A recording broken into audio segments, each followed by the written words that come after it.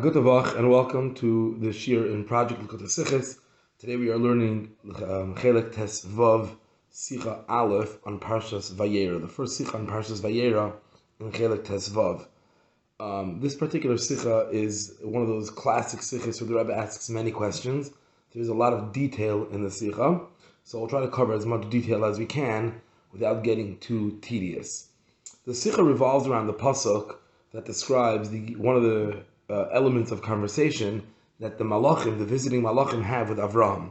The Torah begins by saying that 3 Malachim visit Avraham, welcomes them into his house, and then the pasuk says in pasuk Tes, Vayoimru Elov, the Malachim, the angel, said to Avraham, Aye Sarah Ishtacha, where is Sarah your wife? So Rashi quotes the words Vayoimru Elov, they said to him, and Rashi tells us that the word Elov to him, Elov has 4 letters, Aleph, Lamed, Yud, and Vav. Says Rashi that the 3 out of the 4 letters have a little dot in the Sefer Torah. The Aleph, the Yud, and the Vav of Elov. Ayoy. Nokoid al Ayoy. The 3 letters Ayoy, Aleph, Yud, and Vav have a dot on top of it in the Sefer Torah.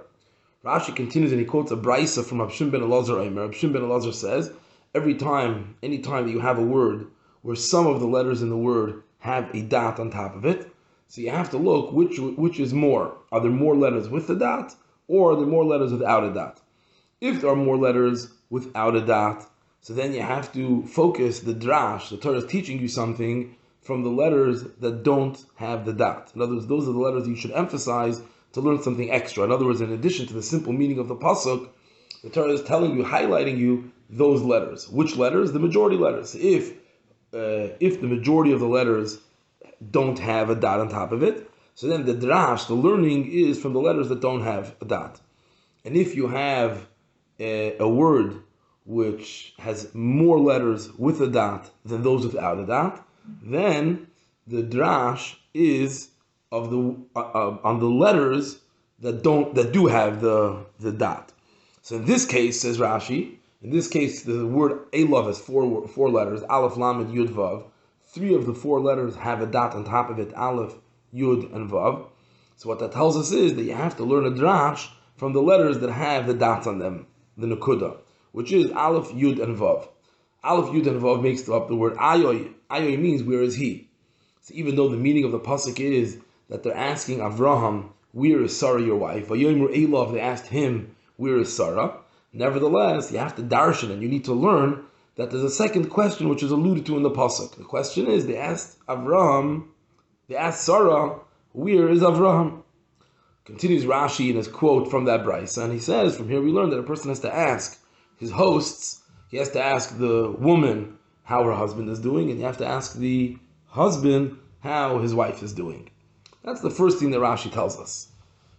And in this case, again, we see that they asked Avraham about Sarah, and there's also an allusion to asking Sarah, Ayoy, how is Avraham doing? So in this piece, the Rebbe asks 4 questions. On the first section of Rashi, the Rebbe has 4 questions. Question number 1 is, Rashi seemingly is only explaining the word Elov. The word Elov means that they asked him. Rashi is coming to explain that Elov also means Ayoy, they asked her where Avraham is. So why does Rashi also quote the word Vayoimru from the pasuk? Rashi quotes the words Vayoimru Elov. Why does Rashi quote the word Vayoimru? The second question is, over here Rashi gives us a quote of the brisa, and he tells us that the brisa that gives this whole explanation, that you have to see which letters are the majority, either the letters with the dot or the letters without the dot. Rashi tells us in the name of Rab Shimon ben Elazar.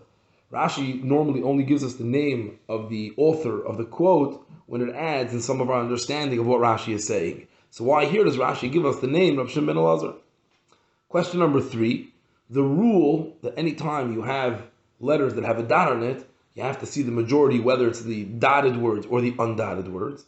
The question is, why is it important for the Torah, in an instance where the Torah wants us to learn something from the extra dotted letters, seemingly the Torah could have had a very simple solution. All the Torah could have done was, take the other letters that you want us to ignore, and only put a dot on the letters you want us to ignore, and we'll pay attention to the other 3 letters. So why does the Torah choose to do it in such a way that the Torah adds 3 dots to the letters that the Torah wants to draw our attention to for the drash? Seemingly the Torah should have only put 1 dot on the letter that you don't want us to learn from. Why? because either way we're gonna pay attention to the majority. So if the Torah wants us to learn something from the Aleph, Yud, and Vav, the Torah could have put a dot on the Lamed. We would know that you have to darshan, you need to understand the Aleph, the Yud, and the Vav, and then we're going to understand that the Aleph, the Yud, and the Vav, that's where the attention is. That's where the drash needs to be. That was question number 3. Question number 4 is, when it comes to the dot, the question is, what is the function of the nikud, the dots on top of the letter? Over here, Rashi seems to say that the dot is coming to teach us something extra. At the doiresh hanukuda, you're coming to learn doiresh. But there's another Rashi, again in a different parsha, that describes Lot and his daughters. The Torah tells us that Lot was saved. It's also this week's parsha in Vayera. The Torah tells us that Lot was saved, and along with his 2 daughters, they ended up making it to the mountains, to the cave. And when they came there, it says that each one of the daughters gave their father to drink. And when he woke up, he didn't realize what happened. The pasuk says, "Lo yada b'shichva uvekuma." Lot didn't know what happened, both when he went to sleep in his drunken stupor. He didn't know what his daughters did to him. Uvekuma, when he woke up, he also didn't know. So the word uvekuma, says Rashi in the parsha, that also the word uvekuma, when he woke up, also has dots on it. And the Torah says it to teach us that he did know. In other words, uvekuma, he did know what was going on. So that seems to say that even though the pasuk says uvekuma, he didn't know what was going on, nevertheless, the drash teaches us that he did know. In other words, that what we assume from the pasuk is opposite. In other words, we're completely uprooting the meaning of the pasuk. So the question is, when we have a nakud, when we have letters on top of a word, is it coming to add something, or is it coming to take away? Seemingly over here, Rashi says it's coming to add something, but later on in the pasuk, V'shichva v'kuma, when he woke up and when he went to sleep, and when he woke up, there the Torah seems to say that the nikud is uprooting and removing, taking away from the simple meaning of the pasuk. That's the first piece of Rashi and 4 questions. Rashi continues, and Rashi says, a quote from the Gemara Baba Metzia. And he says that in Baba Metzia, the Gemara says that the angels knew exactly where Sarah was. In other words, when they asked Avram, "Where is Sarah, your wife?" it wasn't information that they needed. Again, the pasuk is Vayomer Elav. They asked Avram, "Where's Sarah?" So the Gemara Baba Metzia says the angels knew exactly where Sarah was.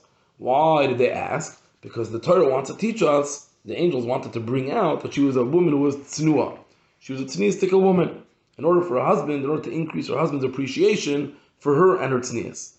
Then Rashi continues, Rav Yosi Bar Chanina says that the reason why they asked was Kedei l'shager koshel bracha, in order to send her some of the wine that they made a bracha over. So Rashi over here quotes the Gemara Bava Metzia, and he says 2 things. Number 1, that they knew about it, and the only reason why they asked was to show that she was tznius. And Rav Yosi Bar Chanina says the reason was in order to send her a koshel bracha. On this second piece of Rashi that has the quote from Baba Metzia with these 2 explanations, the Rebbe asks 7 questions here.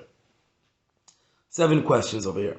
Question number 1 is, when we say that the angels knew that they knew exactly where she was, and the reason why they asked was in order to either bring out her tznius or to send her a cup of wine, those are seemingly explanations, not on the word Vayomer Elav, they said to Avram.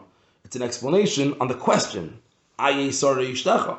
So seemingly Rashi should have put that in a separate Dibra Maskil, in a completely separate Rashi. That's question number 1.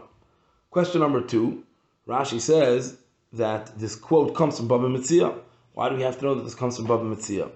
Question number 3, this third reason, in order to send a cup of wine, a koshel bracha, Rashi says in the name of Rabbi Yosi Bar Chanina. Why do we have to know that it's Rabbi Yosi Bar Chanina? What does it add in our understanding of this Rashi? Number 4, they sent the koshel bracha from their own cup of wine. Why did they send from their own and not from Avram's? It's not tzniistic, which seems to be opposite of the whole theme over here.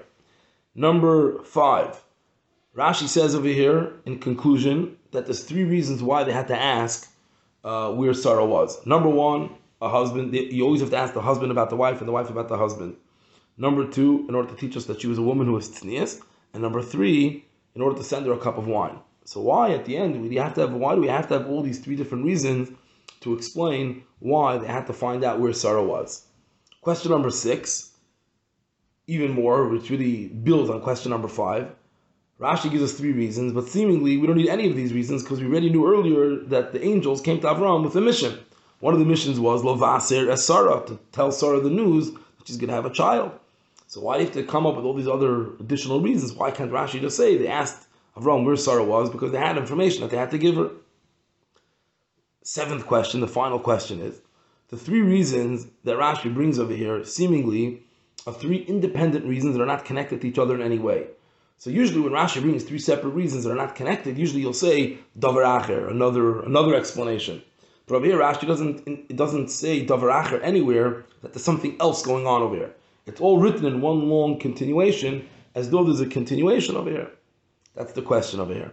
Now the Rebbe adds over here that the question really is a little stronger, because we have a rule in the Gemara that in the Gemara, whenever we have an opinion in the Gemara, there's two ways for the Gemara to quote an opinion. Either the Gemara can say the name of the person first and then Omar. In that case, it means that he's disagreeing with whatever was said previously. Or we could say Omar first and then the name. So if we say Rabbi Yossi bar Chanina Omar, it means that he's arguing, which is the way it is in the Gemara actually. The Gemara actually says Rabbi Yossi bar Chanina Omar to send a Kashal Bracha. Rashi, which tells us that Rabbi Yossi bar Chanina is arguing and giving a different answer, different than the previous answer in the Gemara over there, which is the answer of Tznius. But Rashi over here switches it around. Instead of saying Rabbi Yossi bar Chanina Omar, he says Rabbi Yossi bar Chanina, which tells us that Rabbi Yossi bar Chanina is not arguing. In other words, Rashi makes clear that these three answers, these three explanations, are not arguing. So if that's the case, why does Rashi not write it in a way of davar acher? Why does Rashi say as though these three answers, these three explanations, all do go hand in hand? So again, just to recap here, the Rebbe quotes the two interpretations of Rashi, the three interpretations of Rashi in Aye Vayomer Elov Aye Sarah Ishtach Vayomer Elov. They said to him, and Rashi says number one, that there's an obligation for the guests to ask the husband about the wife and the wife about the husband. Number two, to teach us that Sarah had tznius, and number three, to send her a cup of wine.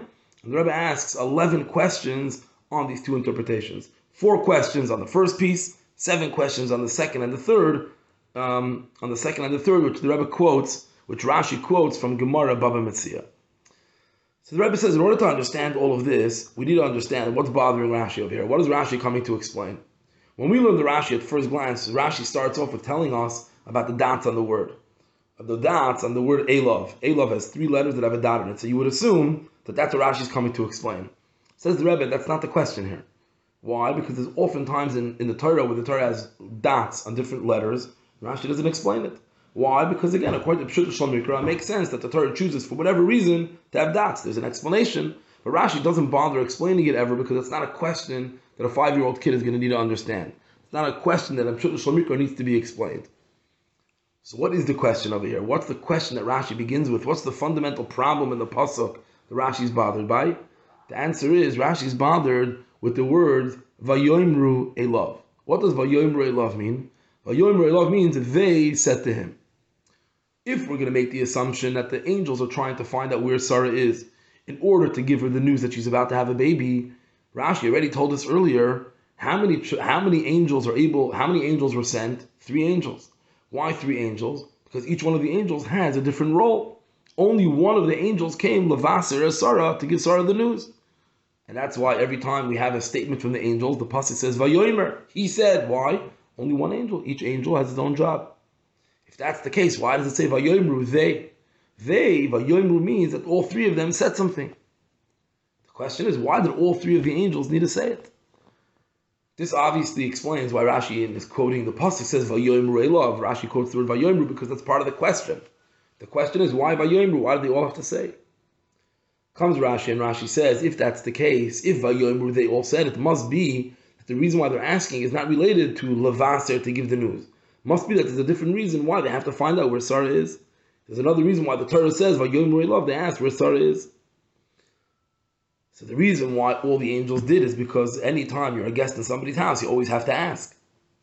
You have to ask. L'Ish al ha'isha, you have to come and you have to ask the Achsanya. You have to come and you have to ask the Achsanya what's going on. You have to ask the Achsanya from what's going on with you have to ask the husband of what's going on with the wife. So therefore, in this case, and there's no difference which way it is. It's true in both cases. Why? Because in this case, both Avram is the host and Sarah is also the host. She's the hostess. So therefore, because you have to question, you have to ask and find out what's happening with the Achsanya, it's true both ways. If that's the case, why in the pasuk does it only say that they asked Avram where Sarah is, but they didn't ask Sarah where Avram is? So that's where Rashi continues, and he says, must be that there's a hint in the pasuk also to finding out from Sarah how Avram is. Where's that hint? That hint is alluded to in the three letters of Ayoy of the word Elav. So in other words, the hint of Ayoy is not Rashi coming to answer why those letters have a dot. It's Rashi saying that the reason why the Torah has the word Ayoy is to explain to us why Vayoimru, why do they all say it? Why do they all say it? Because they had to come and say hello. It's a menschliche thing to come and to ask the host how the hostess is doing and to ask the hostess how the host is doing. Where do we see in the pasuk an allusion to asking the hostess about the host? So that's alluded to in the dots on top of the word Ayoy. Obviously, this means that generally the dots doesn't need any explanation. We're using the dots in this case because in this particular case, understanding the dots contributes to understanding what's going on over here. But elsewhere, it's not important. It's not a question that needs to be addressed why letters in the Torah have a dot. So this is the beginning of the Rebbe's explanation. It's going to be a long explanation because the Rebbe has many, many questions that he needs to address. So we're going to get to it. So the Rebbe is going to work through the entire Rashi over here, piece by piece, explaining to us the progression of all the details that Rashi adds over here. So the Rebbe continues and the Rebbe says, if the whole purpose of asking is in order to find out how they're doing, in other words, to greet them in a pleasant way, so if that's the case, why was it important to find out where Sarah is? Again, according to the first explanation, why is it important to know where Sarah is? You come to Avram and you say, how's Sarah doing? Why do you have to say, where is Sarah? Why is it important to know where she is? And this question is really both ways. This question is also when they went to ask Sarah, they didn't have to ask Ayoy, where's Avram? It's not important to know where he is. The question where he is doesn't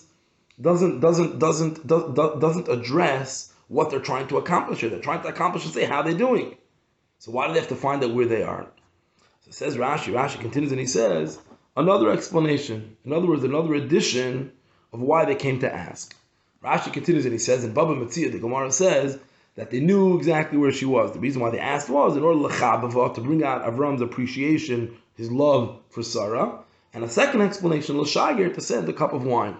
In other words, the reason why they chose to ask about her by finding out where she is because there was another intent in what they were trying to do. Not only to find out where she is, not only to ask how she's doing, but also they needed something of where she was. Either to bring out Avram's appreciation for her, we'll see in a moment what that means, or to send over a cup of wine that needed to be sent. The Rebbe is going to explain this in a moment what exactly this means, but let's give that a chance. Once we understand this, once we understand that Rashi brings from the Gemara Baba Metzia Lohidiyah Shetznuah Haisa, to know that she was tznuah, that she had tznius, this will also answer another question. The Rebbe now is going to address this tznius piece over here. What exactly is the tznius piece? So the Rebbe is going to address now in the next few pieces the depth of the tznius that the Torah is teaching us over here. And before the Rebbe gets into that, the Rebbe says, let's just address something in the word ayoy, in the dots, in the nikud of ayoy, before we get to that understanding. Whenever we have a word in the Torah or a letter in the Torah that has nikud on it, what exactly is the nikud telling us? There's a dot on the letter. The dot is trying to say, I'm different than everything else. Regular letters in the Torah, words in the Torah are written straight as a word. And then the Torah wants to say, by the way, this word needs a different attention. This word is a different energy. How do we address that? How do we bring out? By adding a dot. The dot brings out that this letter is different. In what is the letter different? So to say that the letter is telling us, that the dot on top is telling us that the letter doesn't exist, in other words, that the Torah doesn't mean it, that doesn't make sense, because if that's the case, just erase the whole thing entirely. So what does it mean, obviously? That whenever we have a word or a letter that has nikud, that has dots on it, the Torah is telling us that it's different, but not that it's different in the sense that it doesn't belong here at all. In other words, that it's an extra letter, the Torah wouldn't write it.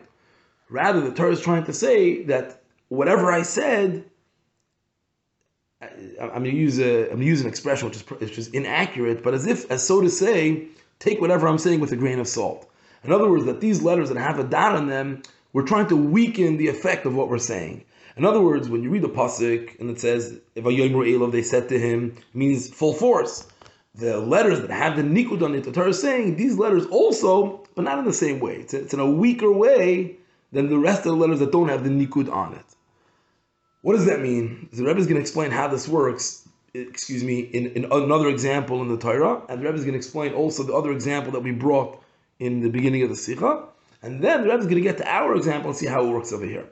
So the first example the Rebbe says is from a later parsha. The Torah tells us that when Yaakov met Esav after many years of not seeing each other, so it says that Esav gave Yaakov a kiss.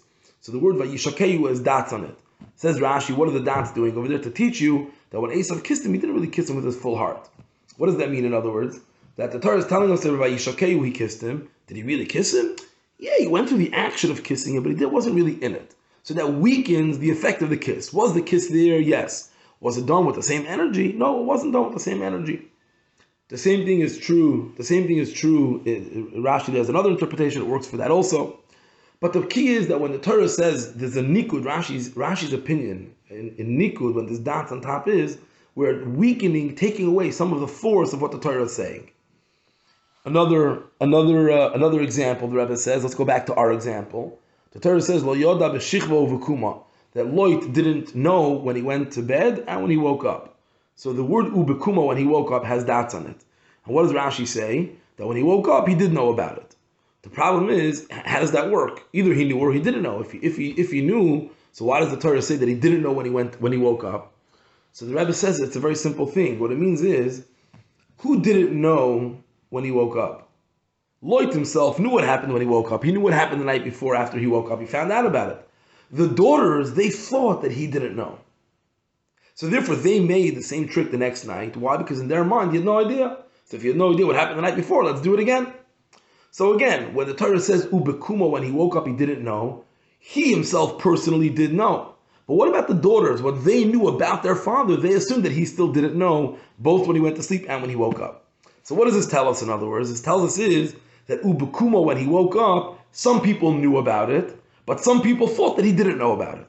So again, it takes away a little bit of the Ubekuma, that when he woke up, he did know about it. Not like a seemingly literal meaning of the pasuk, but the daughters, they did think that their father still didn't know. Okay? So now let's take this idea back to our pasuk. So again, the point the Rebbe is saying here is that the nikud, the dots, they say that we have to weaken some of what the pasuk is saying without entirely negating it.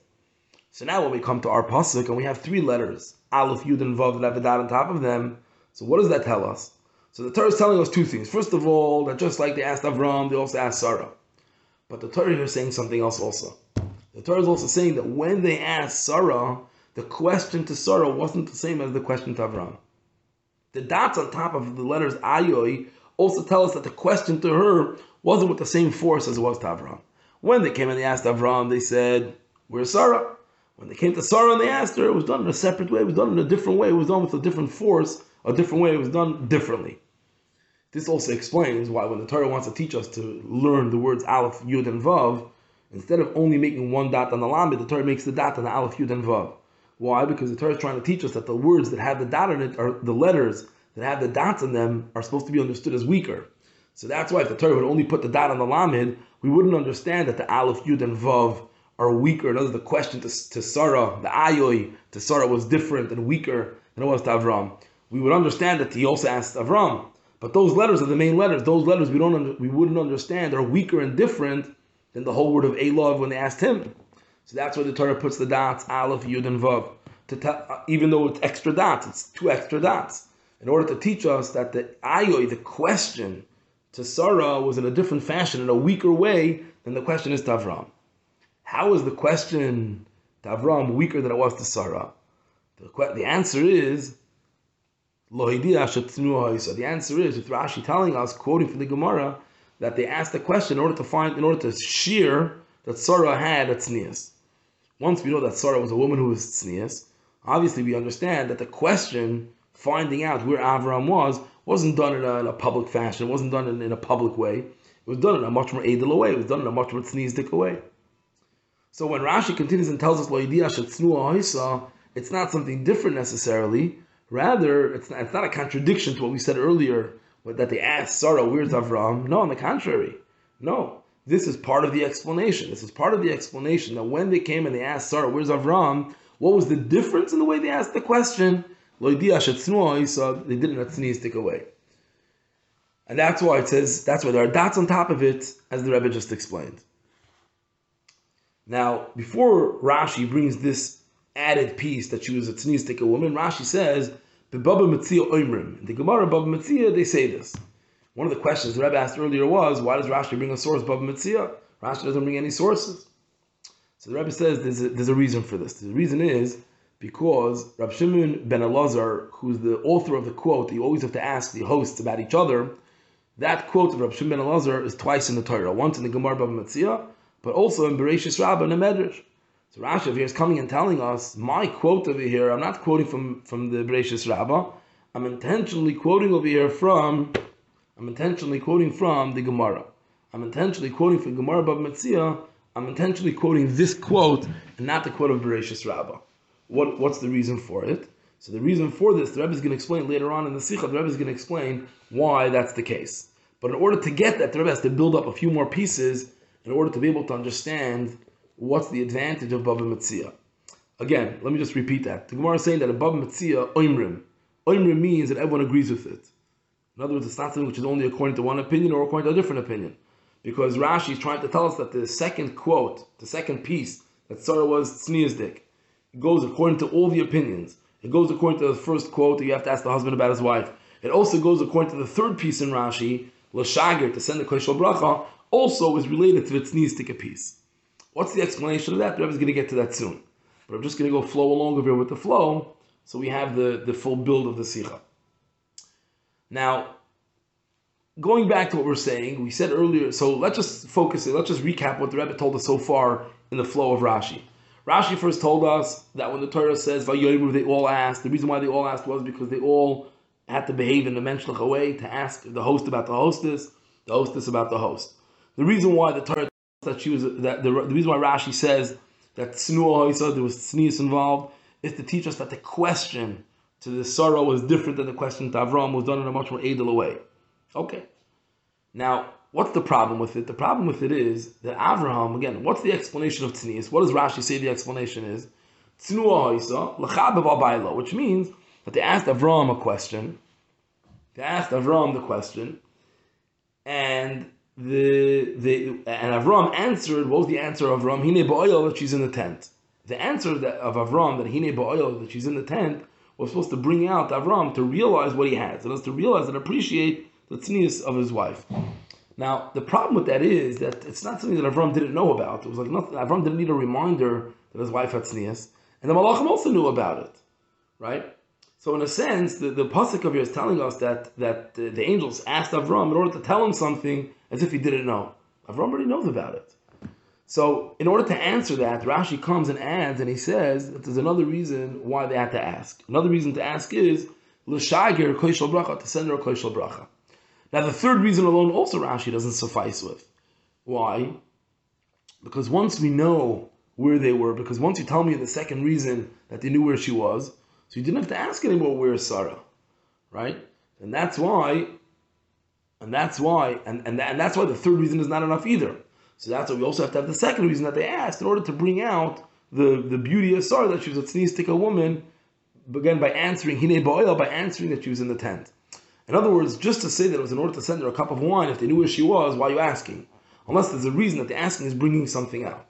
So reason number 2 and reason number 3, the Rebbe says each one of them is not enough on its own to be a reason to ask. Okay. Another reason why the third answer, another advantage that the third reason has over the second reason. Again, the third reason is l'shagir koshel bracha, and the second reason is to teach that she was tznius. So another reason is because tznius is primarily, the question of tznius is primarily a negative thing. In other words, you want to bring out someone's tznius, you say they're not in a public space, right, when it comes to Sarah. Now, in this case, how did they get to that answer? They got that answer by Avram saying, Hine ba'oil. Avram could have said, she's not here, she's somewhere else. But Avram doesn't say that. Avram says, Hine ba'oil, she's in the tent. Which means that Avram understood that the angels need information, a affirmative information, a positive thing. Where is she? Tznius doesn't have to tell us where she is. For the reason of tznius, we just have to know that she's not here. Only for the third reason of sending a koshel bracha, if you want to send her something, now we have to know where she is. You can't send her something without knowing where she is. So that's another advantage in the third explanation versus the second explanation. Another question the Rebbe asked earlier is, why did the Malachim have to send from their own cup and not Avram? Why did they have to send a cup of wine? Why couldn't Avram send a cup of wine? So the answer to that is very simple, that Avram was somebody who was completely involved in everything that he was doing, and when it came to Achnas HaSorchim, he was extremely involved in the Achnas HaSorchim that he was doing. So even when he stood and he served the angels, the Pasuk says, Avram stood when they were eating. They were the ones that were eating, and Avram stood on the side to serve them. So he was like the waiter who was standing on the side serving them. Avram himself didn't eat. If Avram didn't eat, he didn't have a cup of wine either. Obviously, this teaches us that when they had to send a cup of wine, they had to send their own cup of wine, and Avram couldn't send his. Obviously, this also tells us that sending the cup of wine doesn't take away from the tznius of Sarah, because there was no other option to give her a cup of wine. There was no other cup of wine.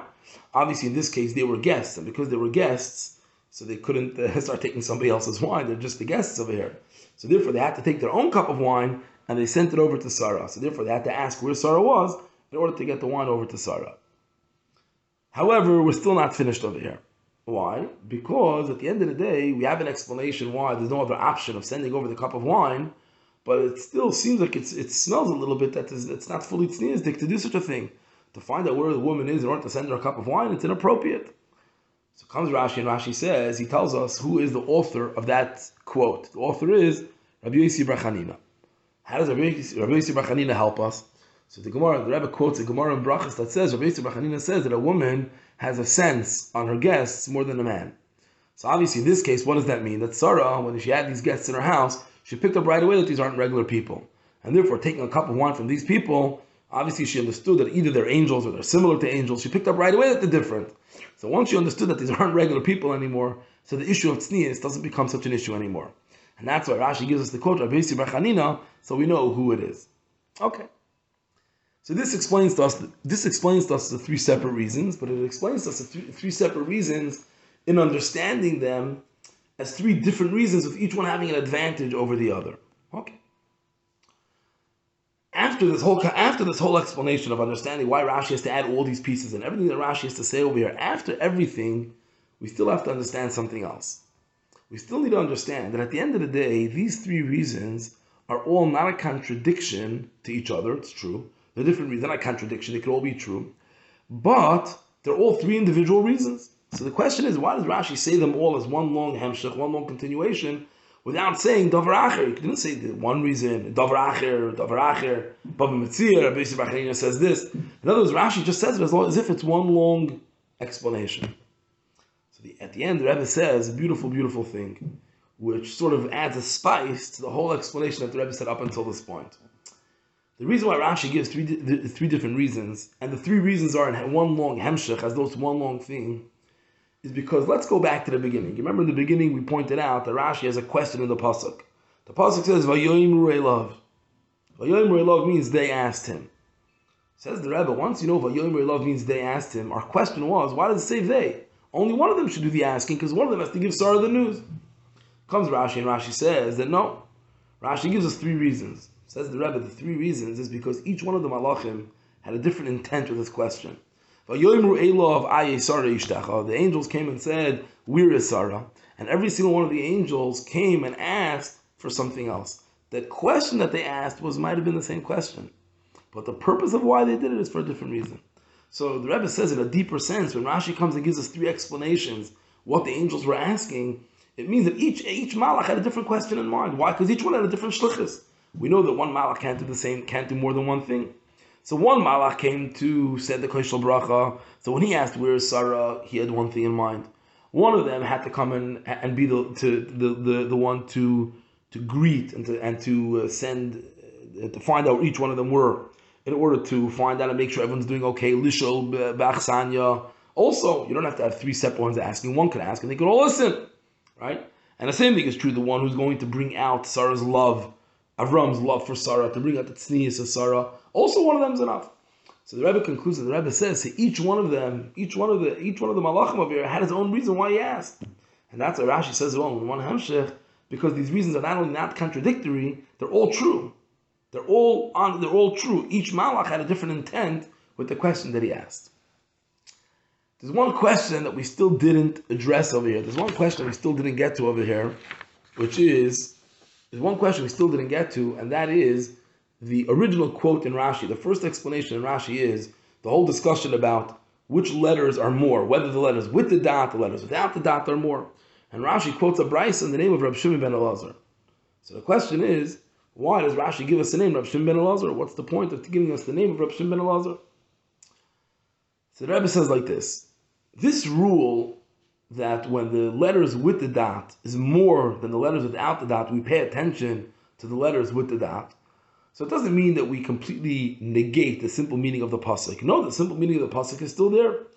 Rather, the Torah is coming to add, in addition to the simple meaning of the pasuk, there's also something else, which is the letters that are dotted on top of them, that they also have their own attention, as if it's like its own word.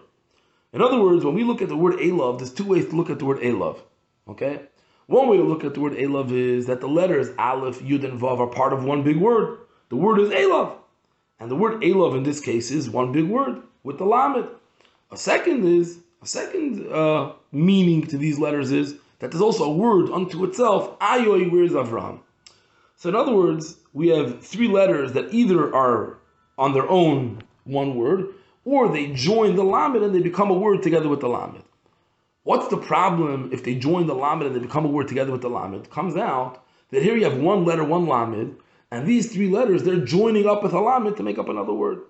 In other words, in this case, these letters, which are the majority of the word, they, as we see that they also have their own meaning, instead, in one of the readings of the word, they become tafel to the, they become secondary to the Lamed, and they join Lamed and they make up a word together with the Lamed.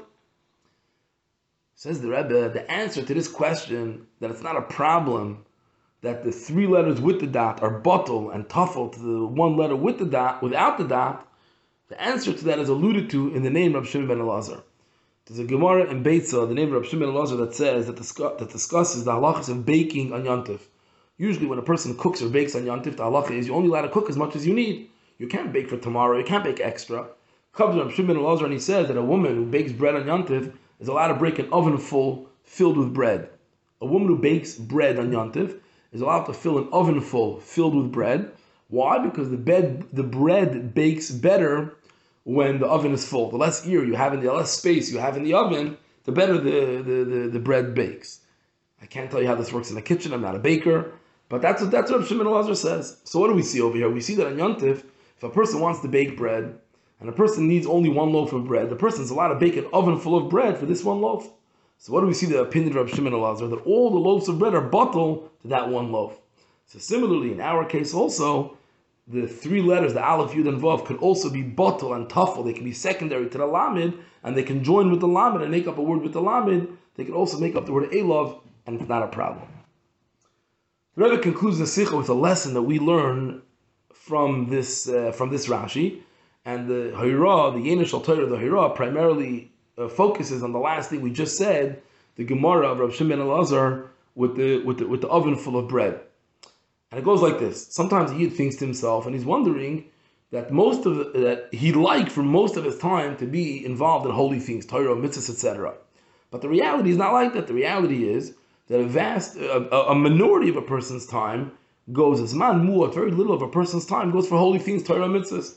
The vast majority of our time is busy with eating and drinking and sleeping and making a parnasa and doing all the things, all the optional things that a person's allowed to do, which is not Torah, mitzvahs. So a person could start to feel bad, and he could tell himself that there's so much empty space in my oven. There's so much empty space in my Torah mitzvahs. Why? Because very little of my time is involved in Torah mitzvahs. The lesson that we learn over here is that if the divrei harashus that the person does is being done l'shem shemayim, so even though it's divrei harashus, it's optional things that are not Torah mitzvahs, nevertheless they become batel and they become tafel. They become secondary to the Torah mitzvahs. It becomes like those extra loaves of bread that are filling up the oven, who even though I don't need them, but nevertheless, because they serve, they help, they contribute to that one loaf of bread that I do need, so I'm allowed to cook everything on Yom Tov. I'm allowed to bake everything. So the same thing is true in this case. A Yid looks at his own life and he sees that since the divrei harashus that I'm doing are being done for the purpose of Torah mitzvahs, especially that the Torah mitzvah should be done right, and the Rebbe quotes here from the Kutei Torah where the Alter Rebbe explains a famous one of the curses in Parshas Bechukoisai, where the Torah says, "Va'afu eser nashim lachnechem b'tanur echad." It says that all 10 women are going to bake their bread in one oven, and we know that all the curses in the Torah are really bepnimius, are really brachos. And the Alter Rebbe there explains in great length that in order for the Torah that a person learns lechem is compared to a Torah, in order for the Torah to be fully baked, the Torah has to be contributed to by Eser Noshim, by all the 10 Kochos HaNefesh have to contribute to the bread. So in a similar way, so in our case as well, when we speak about the Torah, a Yid can't just only learn Torah all day, you also have to eat, also have to drink. But if the eating and the drinking are all contributing to the Yid's Torah, then ultimately everything contributes to the baking of the bread, to the Torah that a Yid learns. In other words, for the Yid to be able to continue learning. Similar to what the Rambam says, that a Chacham, everything that he does, everything is being done for service of Hashem. Even when a Chacham sleeps and eats and does business, he's serving Hashem the whole time. He serves Hashem b'chol ma'asecha and b'chol drachecha, and ultimately this is the way to create a dir b'tachtonim. Like the Rebbe Rashab explains in Samach Vav, that's the goal, that's the purpose of creation. All this serves as a hachana, as an introduction to the time when Mashiach is going to come, when we won't even need to do any baking anymore anyways. Why? Because the Gemara says that when Mashiach is going to come, Eretz Yisrael itself is going to produce ready-made food to eat. So we don't have to even plant, we don't have to do any work. So this all serves as the hachana for the time when Mashiach will come, and we won't have to worry about any of these things.